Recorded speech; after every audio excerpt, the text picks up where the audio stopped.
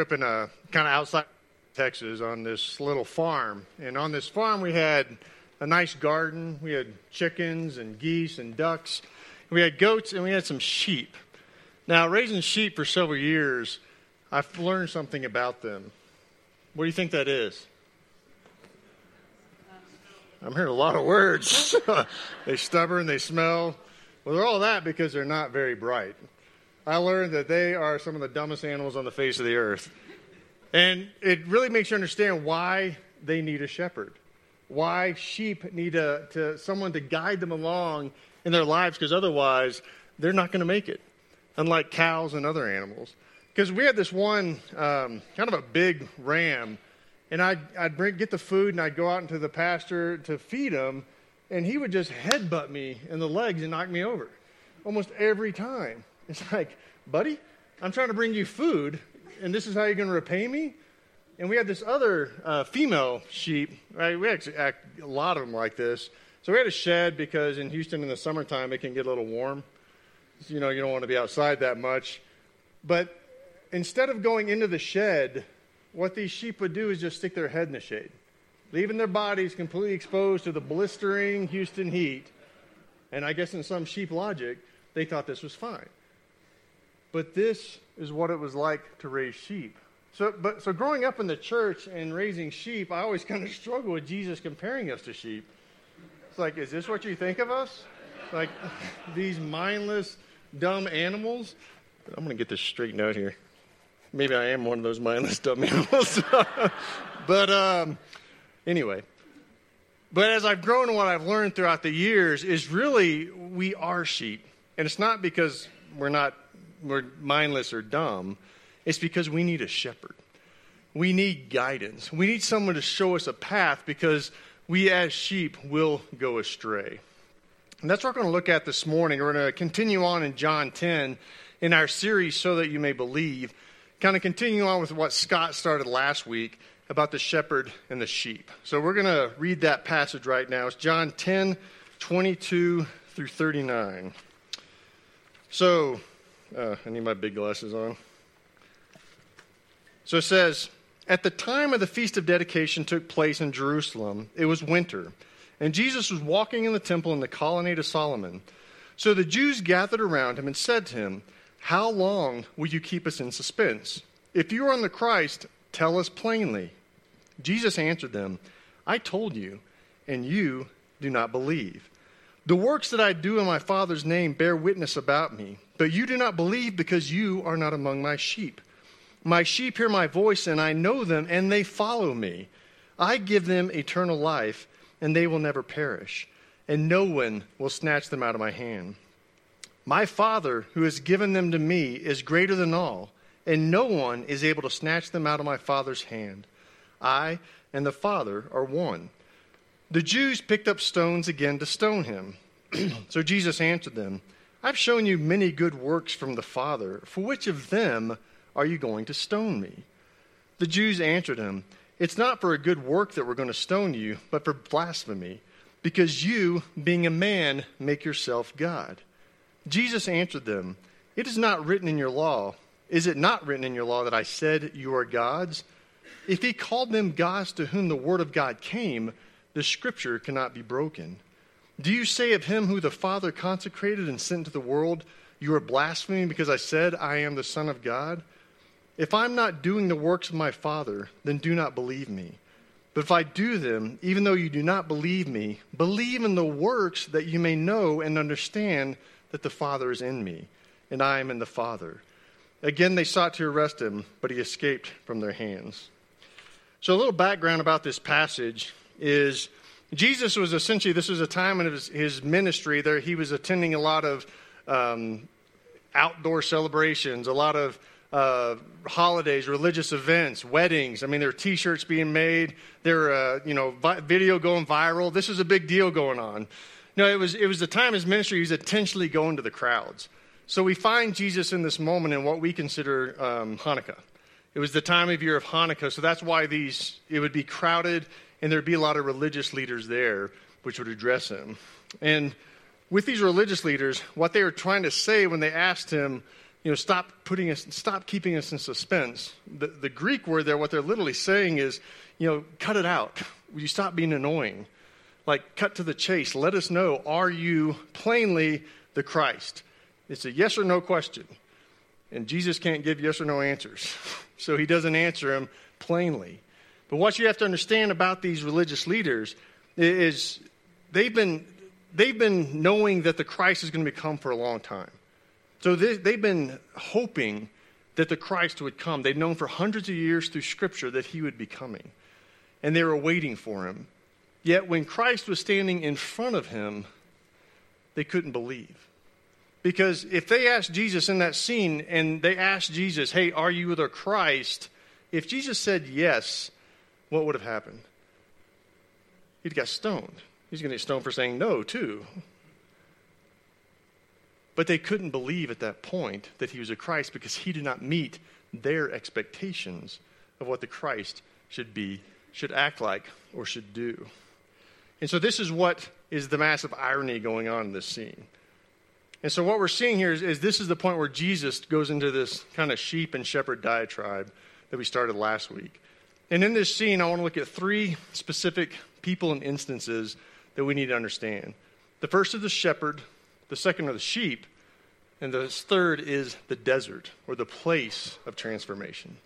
So first off this morning, we're going to look at the shepherd. And I want to ask you the question, who do you follow? Whether you realize it or not, you follow someone.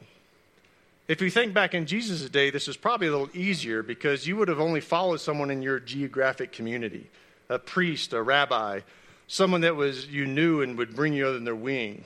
But in today's world, we are absolutely confused with the number of people you can follow through books, social media, conferences, webinars.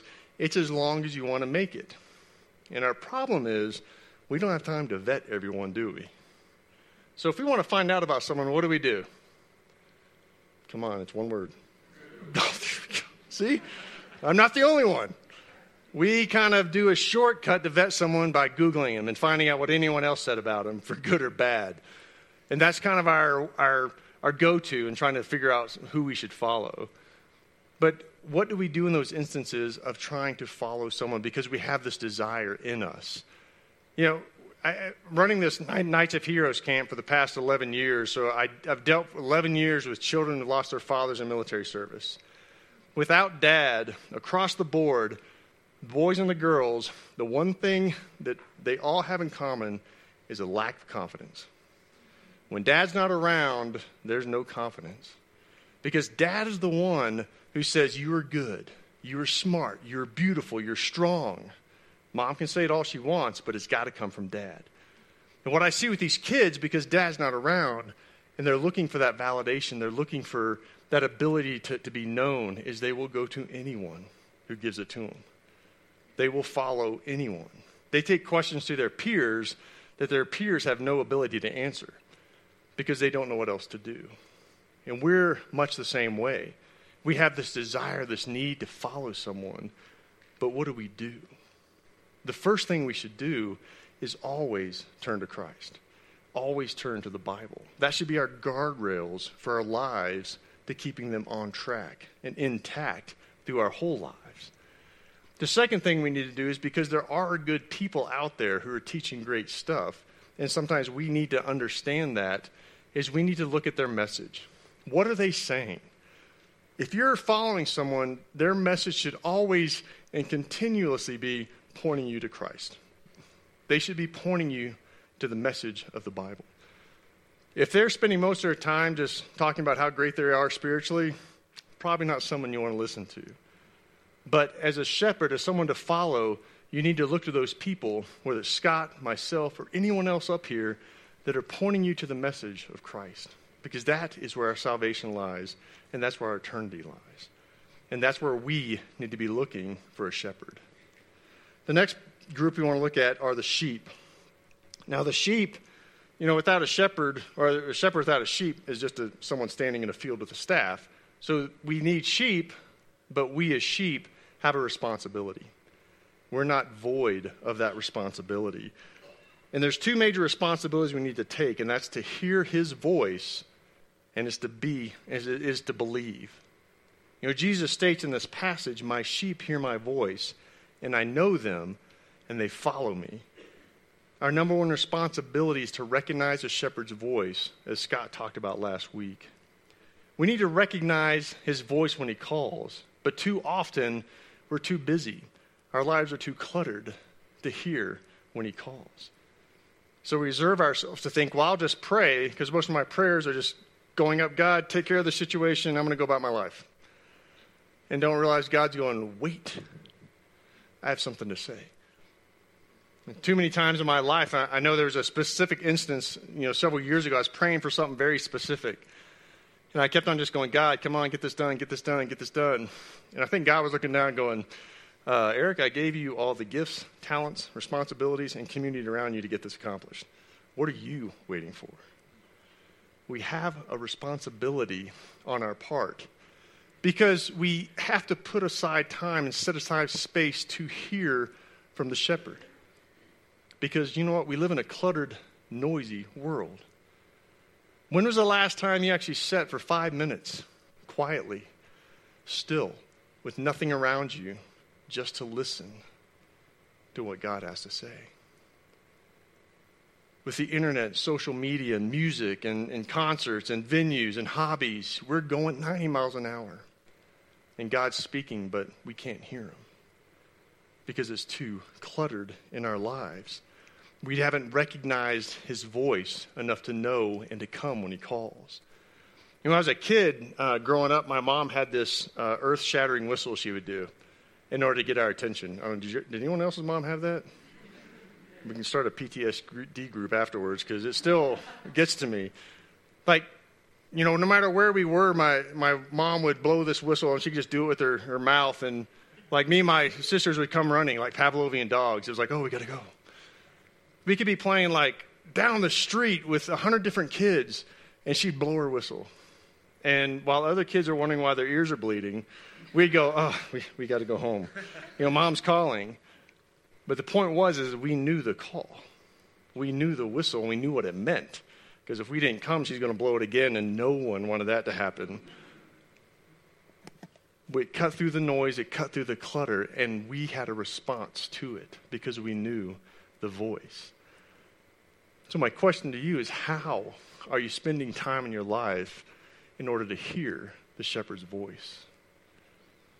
So the first thing we need to do is hear the shepherd's voice. The second thing we need to do is believe. So at this point in the scene, the religious leaders, the Jews, had picked up stones and were going to stone Jesus.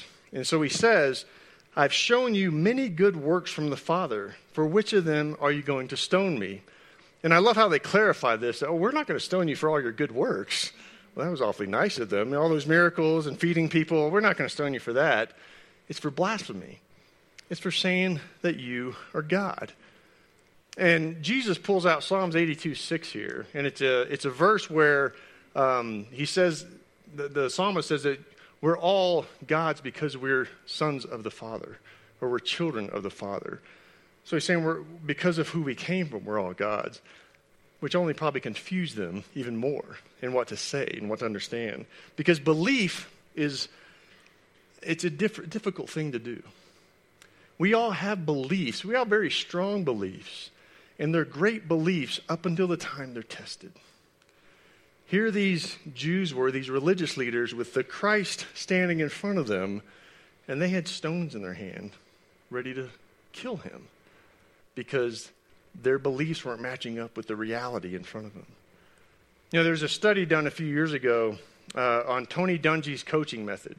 If you know who Tony Dungy is, he was the Super Bowl winning coach for the Indianapolis Colts, and he took the Tampa Bay Bucks from the bottom of the NFL to actually winning the Super Bowl the year after he left the team. And Tony had a very simple coaching method. He wanted to eliminate thought from his players. He just wanted them to react. He thought if he could coach them just to react, that they could win games. Because that split second of thinking was causing missed tackles, or overthrown passes, or the not reading the right reads of receivers or running backs. And so they practiced, and they went after it, and they were slowly buying into the program. It was slow at first because they had to read the cues of the players. They had to stay in their position. They had to listen to the coaches. But soon, they started winning. But there was a problem. For 8 years in a row, Tony Dungy's teams went to the playoffs or conference championships and usually lost badly. So as researchers went back and started looking at tapes and interviewing the players, a theme arose. It was a simple fact: the players didn't believe. When they got to the big games, when the game was on the line, when it was a must-win situation, they all reverted back to their own way of playing. Like, I don't trust the system enough. I need to do things on my terms. And they lost. And how different are we? I believe in you, God. I trust in you. But until tragedy comes, I'm going to back off. I mean, how many times have we done things our way because God didn't act soon enough or didn't act the way we wanted him to? And say, God, I got this. Don't worry. I'll take it. And much like all of Dungy's teams, we lose. We make the wrong choice. But really comes down to the fact of Jesus telling us, you believe with all your heart. Believe with everything you have. So how do we believe? Because I think that's the difficult question in our lives, is how do we believe? Well, research shows that there's 3 ways that we'll generally believe or transform our lives. One is through tragedy. Through something bad happening, a call from the doctor, an accident, something that kind of catapults our life in a cataclysmic event. Secondly is just our own desire to change. We look in the mirror and realize, you know what, I need to lose a few pounds. I need to get in shape. I need to feel better about myself. And the third way is through community. You will change and believe far easier and greater in the context of a community than anywhere else. For Tony Dungy's team, they finally came together and were all playing on the same, firing on the same cylinder the year after Tony Dungy's oldest son committed suicide. Tragedy. So the team came together and said, you know what? We need to win this for Tony. Community. And they won the Super Bowl that year. This is where we find ourselves. You're either going to come to a tragic event, you're going to believe in yourself, or you're going to believe through the context of community. We've seen this over and over again where through community you're going to change, you're going to transform, you're going to live a different life. We see this through Alcoholics Anonymous. We see this through group counseling. And we see it through group exercise. If you're trying to do a solo venture, you're more than likely going to fail because you need others around you. It's the way we were built in order to succeed and change our lives. Can you learn more about the Bible on your own? Probably. Is it going to make a difference? Probably not. Is the church perfect? Absolutely not. Because I don't know about you, but we're full of sinners. And I'm not perfect in any way. But through the help of community, through getting together with other individuals, we have a responsibility to transform our own lives. At OBJ, we have women's groups, we have men's groups, we have small groups. Stop waiting for something you like and fits your needs. And adamantly looking for community to grow your life in, to grow closer to God, so you can believe in order to hear the shepherd's voice. That's why we need community, and that's our responsibility as sheep. The last thing I'm going to look at this morning is the desert. Because the desert is a place, especially in the context of this scripture, where sheep would have been most likely rounded up and kept. It's a place of transformation as well. Jesus came to the religious leaders and they rejected him. They didn't want to hear what he had to say. But he'd go out into the desert and thousands of people would follow him who were struggling, who were tax collectors, prostitutes, down on their luck, hurting, because they needed the message of Christ. Which shows us we're rarely going to transform in the comforts of our own life. We need to believe. And we need to understand what happens in the desert. Because researchers in this study from MIT, it showed that wanting to change is not enough. I want to believe more. I want to pray more. I want to change my life. But do I? I don't want to eat that donut. I want to exercise. But wanting it's not enough. There has to be a greater cause, which in other words means I'm not going to go work out and diet just because I like exercise and love the taste of kale.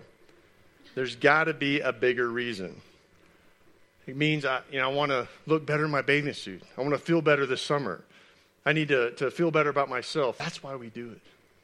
And when it comes to our lives in Christ, the same thing is true. We want to change. We want to believe. We want to make a difference in our lives, but we've never been at a point to transform it because we never suffered enough. If we look at the rich man in Mark 10, it's a story of the rich man coming to Christ going, I am all in. What do I need to do to follow you? You need to sell everything you have and give it to the poor. Not that. Anything else. But man, how different am I? I want my stuff. I'd rather keep my stuff over eternal salvation and transformation in Christ. And so we stick with our stuff. On a basic level, we have it good, whether we admit it or not. When I look at all the problems I have in my life, the majority of them are first world problems. My car's broke, something broke in my house, my internet is painstakingly slow. I make good money, but I don't make enough money to live the life I want. And even, for me personally, living a life of chronic pain, I'm grateful I get to do it in the United States. They got something called the Lazy Boy, and it's awesome. You can get comfort, and you can relax. We don't suffer enough to change. And so we live the lives we have. Look at the religious leaders standing with rocks in their hands. Because what you have to understand about them is they weren't protecting the church and they weren't protecting the people. The guys standing in front of Jesus, and every time the guys who went after Jesus, they were protecting their way of life. They had it good. They had status in the community. They had good money. They ate well. They were thought of. Everyone listened to them. They could care less if Jesus changed their religion. They didn't want Jesus messing with their way of life because they were living their own lives. They were living a shepherdless life, and they'd never been to the desert enough to change. And that's where we find ourselves. Are we going to live in the comforts of our own lives, or are we going to go to the desert and submit ourselves to let transformation happen in our own lives? For your Monday morning factor today, for what I want you to think about as you leave this place and as you do your jobs or play or whatever you're going to do on Monday, I want you to think about this. How are you creating a life, a community around you that's going to help you believe enough to sit and listen to the shepherd's voice? Let's pray. Lord God, we just thank you for this day. Thank you for this time together. Just thank you for your word, Lord God, and just being our shepherd, giving us guidance, Lord God, because we know on a basic level, every time we go things our way, we miss the mark. And so I pray, Lord, that we can look into our own lives and find that desire, find that motivation, Lord, that's above this world to follow you, to serve you, to change our lives dramatically so that we can change this community and change this world. I thank you for these people here. I pray over their hearts. I pray over what they're doing as they leave this place, Lord God. And I pray that as we do leave this place, that all we do would glorify your name. In Jesus' name we pray. Amen. Thank you, and go in peace.